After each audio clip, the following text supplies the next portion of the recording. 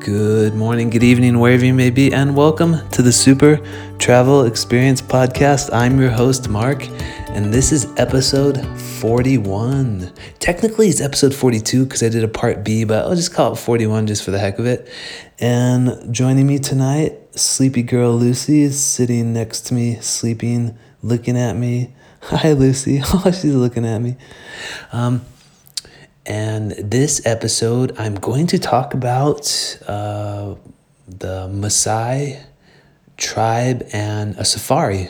But I wanted to tell about the story that I experienced when I went and visited the Maasai in Africa. This is Kenya. And there's a lot going on. I haven't put up a podcast in a while because I started another podcast called Planet Positivity. And I was working on that for a long time, and now I'm writing a book. So I'm just moving and getting ready to go on my trip. It's just a lot going on. So I didn't have a lot of time. Literally, I didn't have a lot of time. The only time I had, I spent an hour watching a TV show just to shut my brain off, or playing a game every now and then just to shut my brain off and relax and regroup and recharge and then re-engage with my goals. That's what I like to do. See if Lucy, what do you think, Lucy? Yep, she agrees. Anything else? Yeah, she's putting her 2 cents into it. She's a wise old girl, going on 9 years this year. Yeah, she's sweet girl, likes to just jump on my lap. She's slowing down a little bit, but I think she'll live, quite a few many years longer, maybe, I don't know, 8-9 years. Oh, anyways, so yeah, I wanted to go over that. There was a story, a really good story. I was trying to think of stories when I'm writing the book to encapsulate certain ideas. I did about 8 shows already on that Planet Positivity podcast, from everything from gratitude to courage to the importance of a positive mind. A lot of the stuff I was kind of leaning towards already while I was doing this Super Travel Experience podcast, but it all interrelates. I mean, the benefits of a positive mind while you're traveling is humongous. It's enormous. Kindness begets kindness, and what we put out is like an echo. So when you're positive, you receive positive back, and when you're negative and a jerk or whatever, you receive that back. It's amazing how true that is one of my biggest learning lessons. Is just be kind when you travel, and just in general, be kind to people. And I've gotten so much out of that, and life's been much better when you do that. So yeah, I'm going on 8 episodes. I got to do another one for that one too, because I think it's been about 8 or 9 days since I posted there. But I have some good ideas that I'll do. I've been writing every day, like I said, at least an hour, trying to put in a few thousand words each day. I'm gonna finish in March. That's the goal. At first, I gave myself a 10-day challenge, but when you're writing a book, 10-day challenge is a little aggressive of an approach, especially if I'm working out an hour and a half a day. I'm moving, I'm working, I'm sleeping, I'm trying to do all this other stuff, trying to have balance. Unless I had nothing to do and was just locked in a room for 3 days, I think I could knock it out fairly well, like a 250, 300-page book. But a lot of the challenge with it is thinking of stories, like trying to remember things that relate to the idea that I'm trying to express. And so this podcast, I'm going to talk about a safari and the Maasai of Kenya. And you could go on a safari in Tanzania, I think Namibia, South Africa, all sorts of places. But that's definitely a bucket list. There's a top 10 bucket list I want to go over. I like to always start every show with a quote. Traveling, it leaves you speechless, then turns you into a storyteller. That's a cool quote I like, by Ibn Battuta. And then let's go to, there's a top 10 places. Let me me see, top 10 bucket list destinations, and the safari is one of them. So I just like to read them real fast because I found it interesting. I don't know if I read this before or discussed the top 10 bucket list destinations. If you don't have a bucket list, write down a bucket list. I mean, there's got to be places that you haven't been that you want to go, and you find places, whether you need a reason to travel, whether it's like to run a race, or you love ancient history, you love art, you love culture, whatever it is, you love people, find a place and write down, bucket list. At 10's a good start. So one of the top, number one, I don't know if they're in order, but one of the best bucket list destinations is Italy. Definitely Italy is amazing. It's rich with history, art, like the best food in the world. Plus you have gorgeous places, vistas, epic hiking, wine, villages, coastal towns, from Florence to Venice to the Amalfi Coast to the Dolomites Mountains. There's something for everyone in Italy. That's an amazing place. Another top 10 destination is Machu Picchu. Yeah, it's a magical, remote city perched on top of a mountain, and if you look at the mountain on the side, it kind of looks like a face. There's a nose and like the chin and the forehead. It's fascinating, and that was built by the ancient civilization of the Incas. I have to think Inca, Aztec, Mayans, that sort of stuff. So the Incas, and this is one of the few places that's described as a mystical, and it really is. To get to that place is hard enough. I can't imagine back in the day getting to Machu Picchu is just amazing. You're just awestruck when you get there. And whether you want to hike or just visit for a day or take a train, or you could get there. And South Island of New Zealand is one of the top bucket list destinations. Kyoto, Japan. That's fascinating. It's the cultural heart of Japan, offers an abundance of temples, and it's like going to a different world. Some of the friendliest, most interesting people while traveling that you meet is found in Kyoto and in Japan in general. They have beautiful cherry blossoms and Japanese maples and all the beautiful colors, yellow, orange, red. You could eat sushi. They have sake. They have this habu sake. They have like all sorts of cool stuff. Geishas. They have ninjas. They have samurais. They have sumo. They have, Japan is just phenomenal. I do like 10 podcasts on Japan in general. And another place is Bagan, Myanmar. Wow, this is fascinating. It looks a beautiful place, beautiful temples, and land of 1,000 temples, they call it. It's like stepping back in time when you go there. The landscape's dotted with thousands of Hindu and Buddhist temples, like over almost 1,000 years old. You can ride a bike, walk around, or take a hot air balloon. I'll pass on the hot air balloon. I'm a little bit afraid of heights, but it's one of the best places in the world to watch a sunset. Another place, guess where another place would be for a bucket list? It's fairly popular. The Himalayas, or the Himalayas, world's tallest mountains. You could visit from Nepal, Bhutan, India, Pakistan, and Tibet. And you could access them by foot, helicopter, yacht, car, and airplane. And almost everyone of all ages can stand amongst these amazing mountains. They're truly breathtaking in more ways than one. And you could do a trek to the Everest Base Camp, or you could even climb Mount Everest yourself. Although there's a risk of death with that, but everything comes with the risk, right? Siem Reap, Cambodia. This is one of my favorite places. If you love temples and ruins, this is the place to go. Most people think of Angkor Wat when they think about Siem Reap, but that's just like a small part of it. There's tons and tons and tons. I forget how big the area is, maybe like 6 miles or something.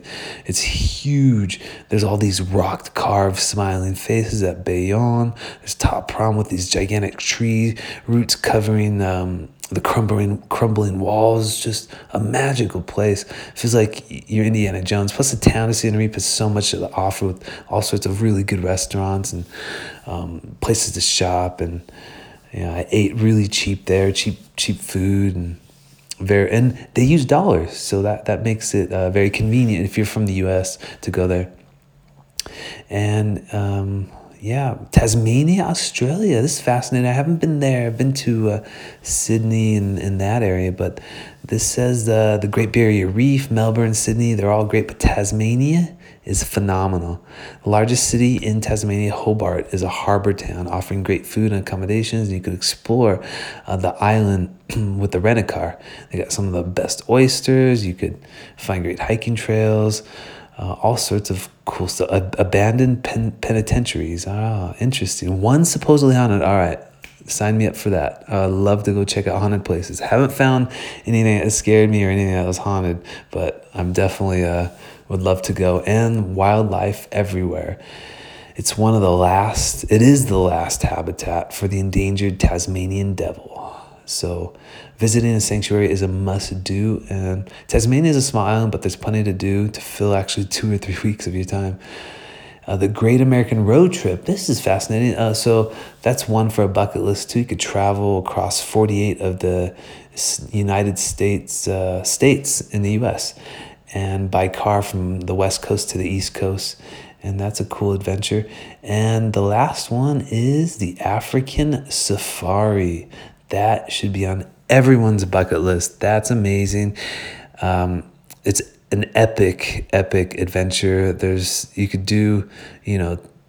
few ways to do it. You could do like a luxury safari. You could do a more budget economy safari.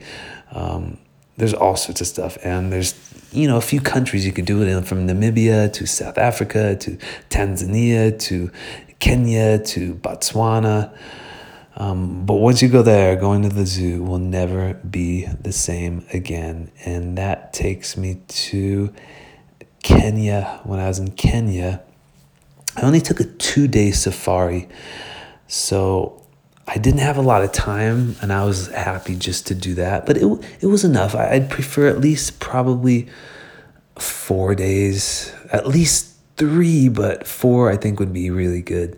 Because basically safari, you drive around in a van with the top off, or it like pushes up so you could get a view of the animals, and you just drive around on these dirt roads and watch the animals. So I did the safari and took a 5-hour. The safari was Masai Mara in Kenya. This is the Serengeti of Kenya. So the Serengeti is in Tanzania, eastern kind of middle Africa. And the Serengeti is really popular, but I don't know why they call it the Masai Mara. When it hits the Kenya, they just change the name for some reason, but it's still the big national game park, reserve, animal place that you could visit and go on safaris. So I went to the Masai Mara. It was like 4-hour drive from Nairobi, the capital of Kenya, to Masai Mara. And the road was not very good. So that was probably the hardest part for the driver, was just to drive so much there and back. Left early in the morning and got there early in the afternoon. And it was definitely a blast. Let me go over it here. So before you go, on the way there, you stop at a Maasai village. The Maasai are really cool. You could hear him. Let me see if I could play. You could hear him singing and dancing. Let's see.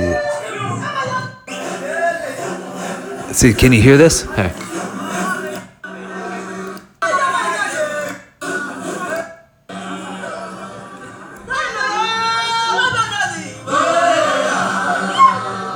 That's what it sounds like when you get to the Masai Mara village, or the Maasai village.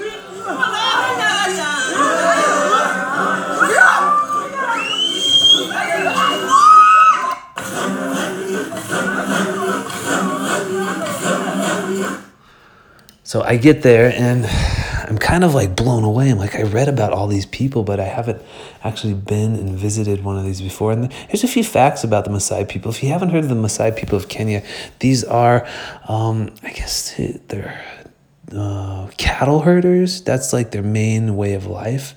And so their main consumption is meat, blood, mostly, and a little bit of vegetables. That's what they're known for.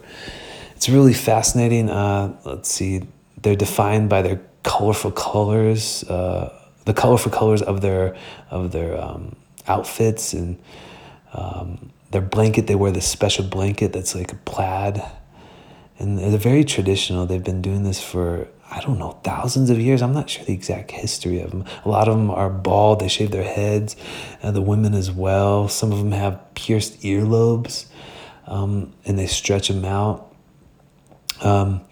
They drink cattle blood. It's one of the most intriguing facts about Maasai people here, and just checking it out online. So they drink it raw, right out of cows and goats that they slaughter, which is their primary source of food. It's considered honorable. The drinking of blood used to take place on special occasions, like when a woman gave birth or when a young man got circumcised. But nowadays, the blood can be taken every time there's a slaughter. And reminds me of the old ancient, I don't know if they're ancient, but the old Mongolians, Genghis Khan, how they would make a small incision in their horses and drink their blood to help sustain them. And the Maasai, their livestock and children are extremely important. They're semi-nomadic and pastoral, so they're living by herding cattle and goats. That's their main way of life. And they have a large number of livestock. Having a large number of livestock is a sign of wealth for Maasai men, and it gives you a sense of status, respect, and honor among the community. In fact, the Maasai used to trade with their livestock to acquire whatever they wanted. They also valued children. A young Maasai woman would give birth to as many children as her body allowed. They got married very early, and some still do.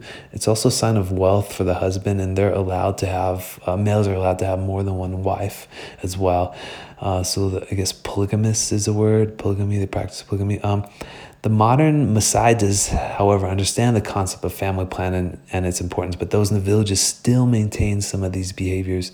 It is also important to note that if you have a large number of cattle but no children, you will still be considered poor, and vice versa. Fascinating. The role of women, they're the ones that build the Inkajik, the Maasai hut, which is normally circular or loaf-shaped. The structures are impermanent in nature, and get this, what do they use as like a mud type of thing to build the walls? Cow dung, cow poop. That's what they use. And sticks and basically cow dung. That's fascinating. The men and women have their own defined roles, and they love singing and dancing.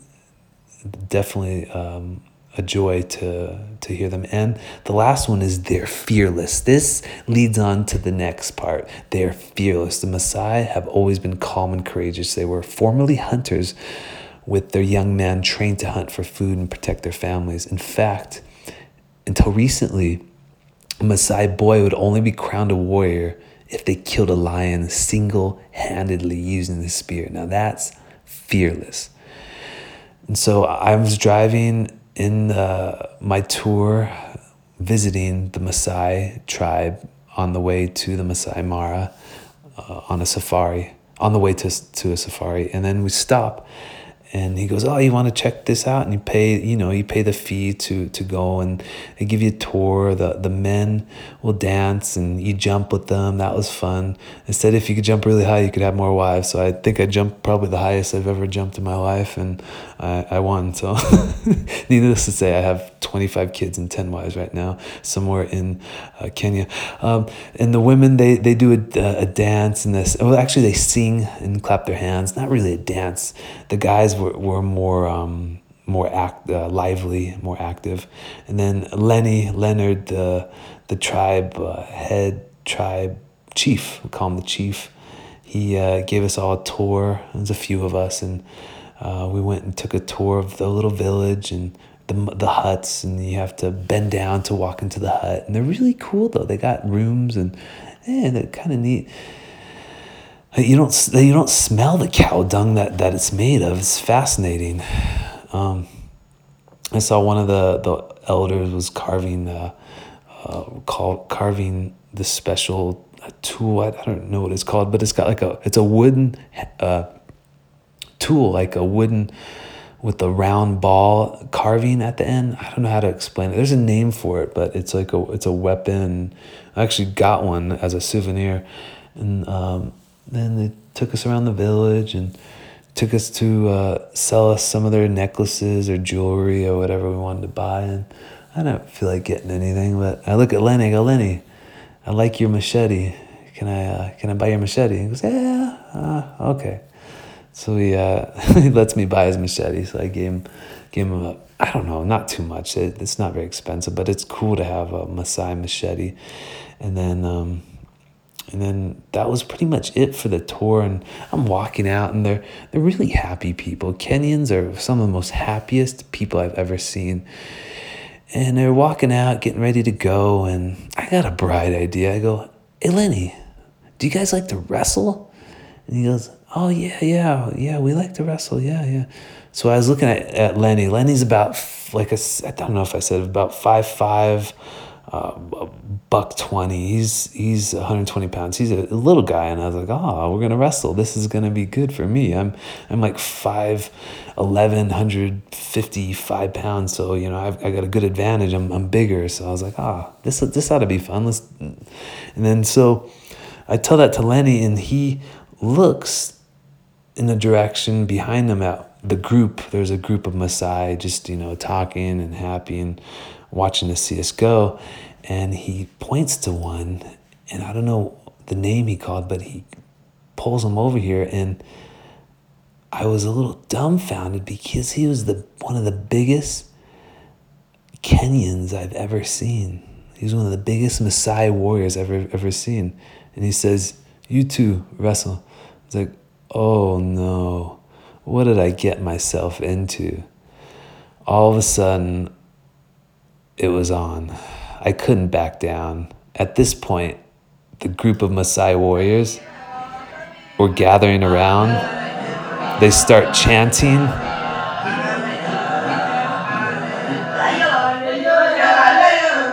We're gonna have a wrestling match.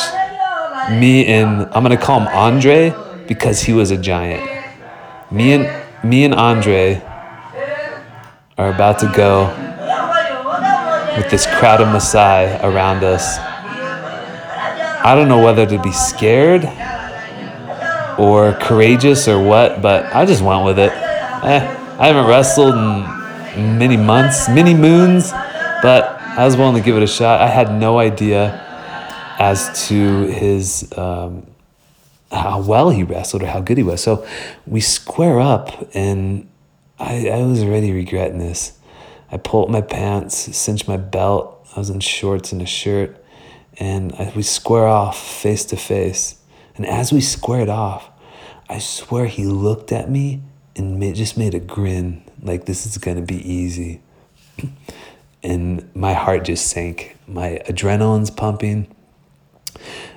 They made a circle in the dirt, and they just all gathered around, and we go head to head, and we cinch up. We clash, and I grab his head with my right hand to try to get a type of underhook, and my left hand grabs his left arm to try to get control.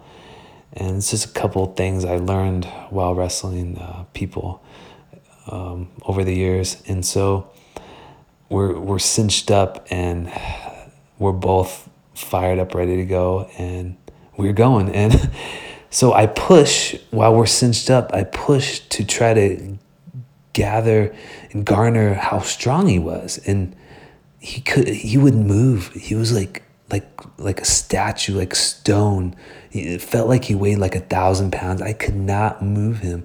This guy must have been 6'6", over 300 pounds. He was huge.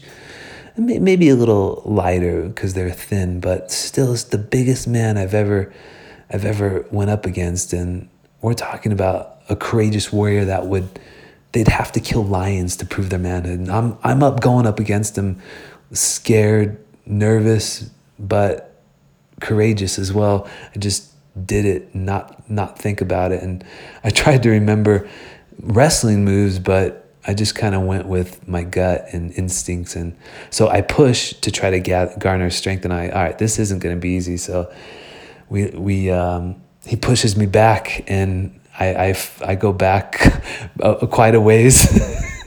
And he pushes me, and I get back and lock arms with him again, try to move him to the right, try to move him to the left, try to use his leverage against him. Like if he pushes, I'll pull. If he pulls, I'll push. So I try to go with that, and it seems to be working pretty well. And what happens? I'm trying to remember. I fall down for some reason. I think he pushed me or threw me off when I was trying to grab his head, and I'm shaken up, and everyone's still yelling and screaming, and they cheer because he won. So he didn't win, but he pushed me down, and so I got up and dust myself off, and think I'm not gonna back down. I'm gonna keep going, and I'm gonna win. And so we cinch up again. Well, actually, we square off first. You square off, and you walk back and forth to try to see and gauge what you're gonna do. And so I cinch up again. This time I up the strength that I'm using. And I do the push and pull method again, to the right and to the left. And as soon as I pushed, and he pushed as well to try to counter, I quickly pull into guard and get him in a headlock and fall back, and he falls back, cinched in the headlock, like a guillotine would be a jiu-jitsu type of move, and then I got him. That was it. Game over. I'm on my back in the dirt, and I got him in a lock that he couldn't get out of, and I got it. That was it. My adrenaline was going. I was exhausted. It was only a few minutes, but it felt like forever. Time slows down, and everyone starts cheering, and they just got a kick out of it. It was a blast. I don't know that anyone's ever done that with them. And so, yeah, it was fun to do. I like to make experiences like that, and that was one of the things I tried to do. But it could have been dangerous. Definitely, wrestling is dangerous. I could have easily injured myself or injured him, or accidents happen. But luckily, everything was okay. I played it safe. I tried not to get crazy and make it as least dangerous as possible. The worst thing I got was dirty, but the huge experience that I'll always remember and never forget will always be with me.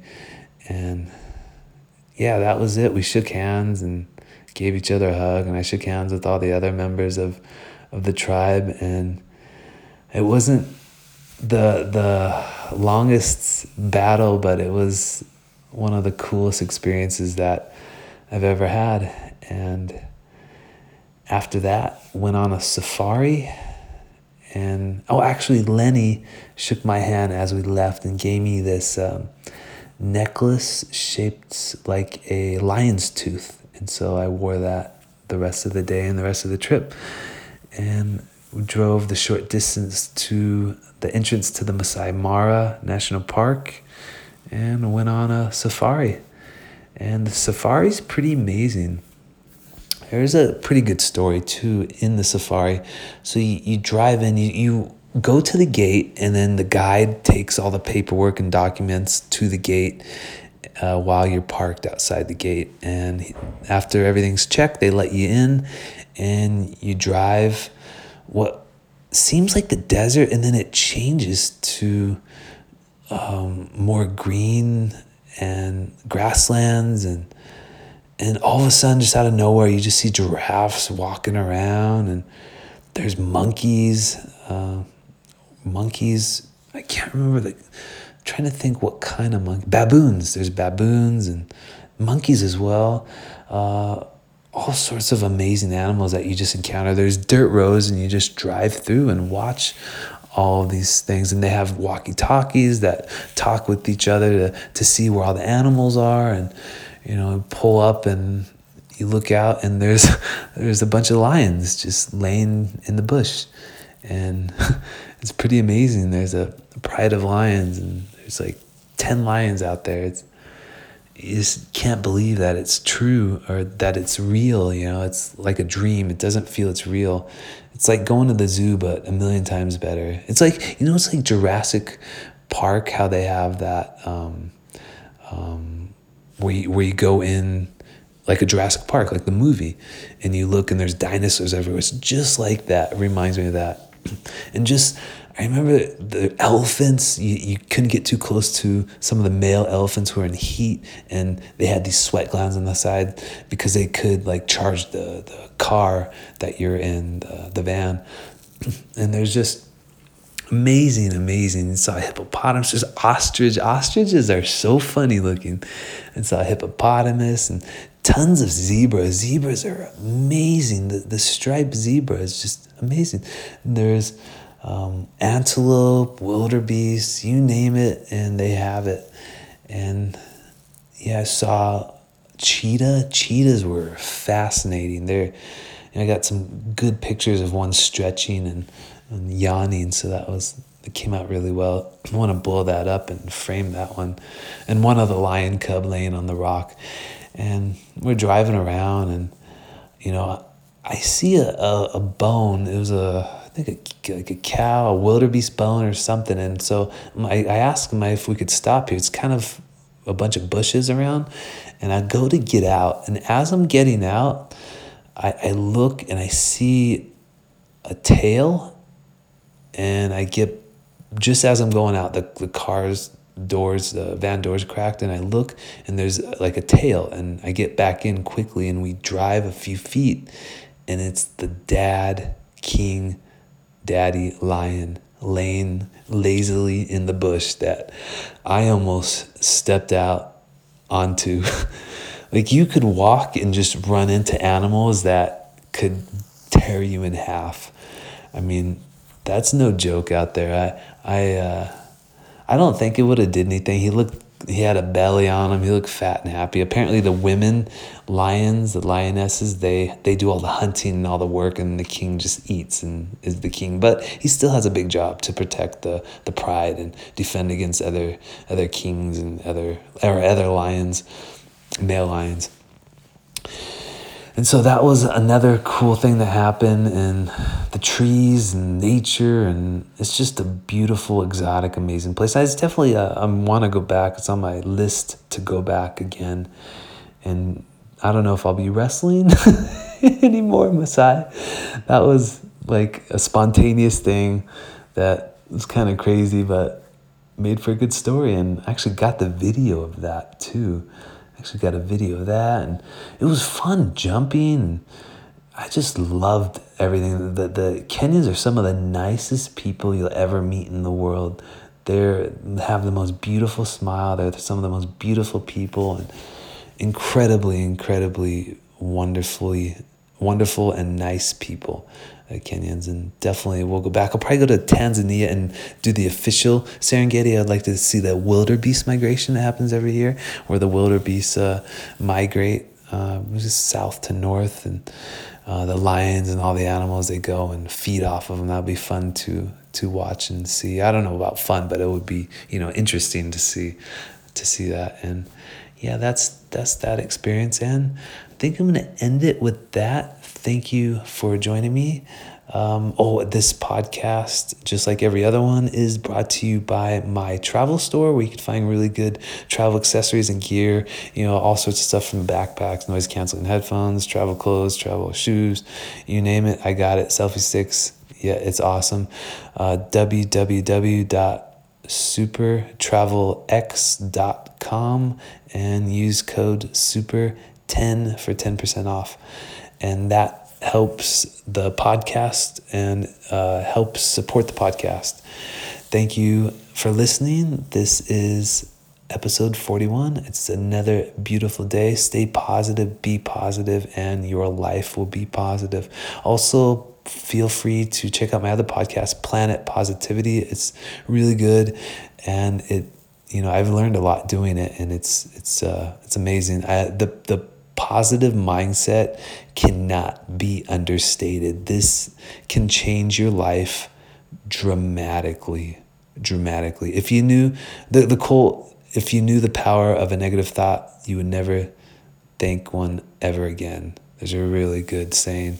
So just stay positive and focus on positivity, and it's amazing what things will happen. But it doesn't mean like you can't do work and you can't do other stuff, but that's a huge part of it. Definitely, I think it's the foundation. That's why I'm doing the whole podcast on it.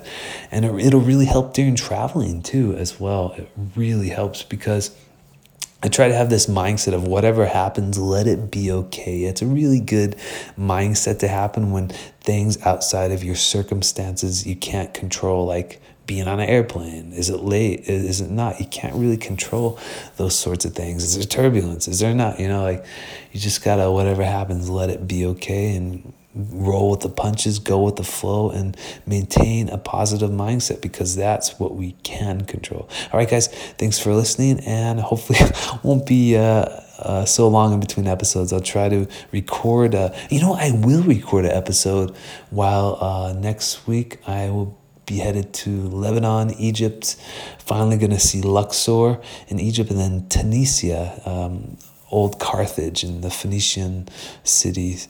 So yeah, I'm excited to see all that, and I'll definitely do podcasts while I'm there because I'll be so excited.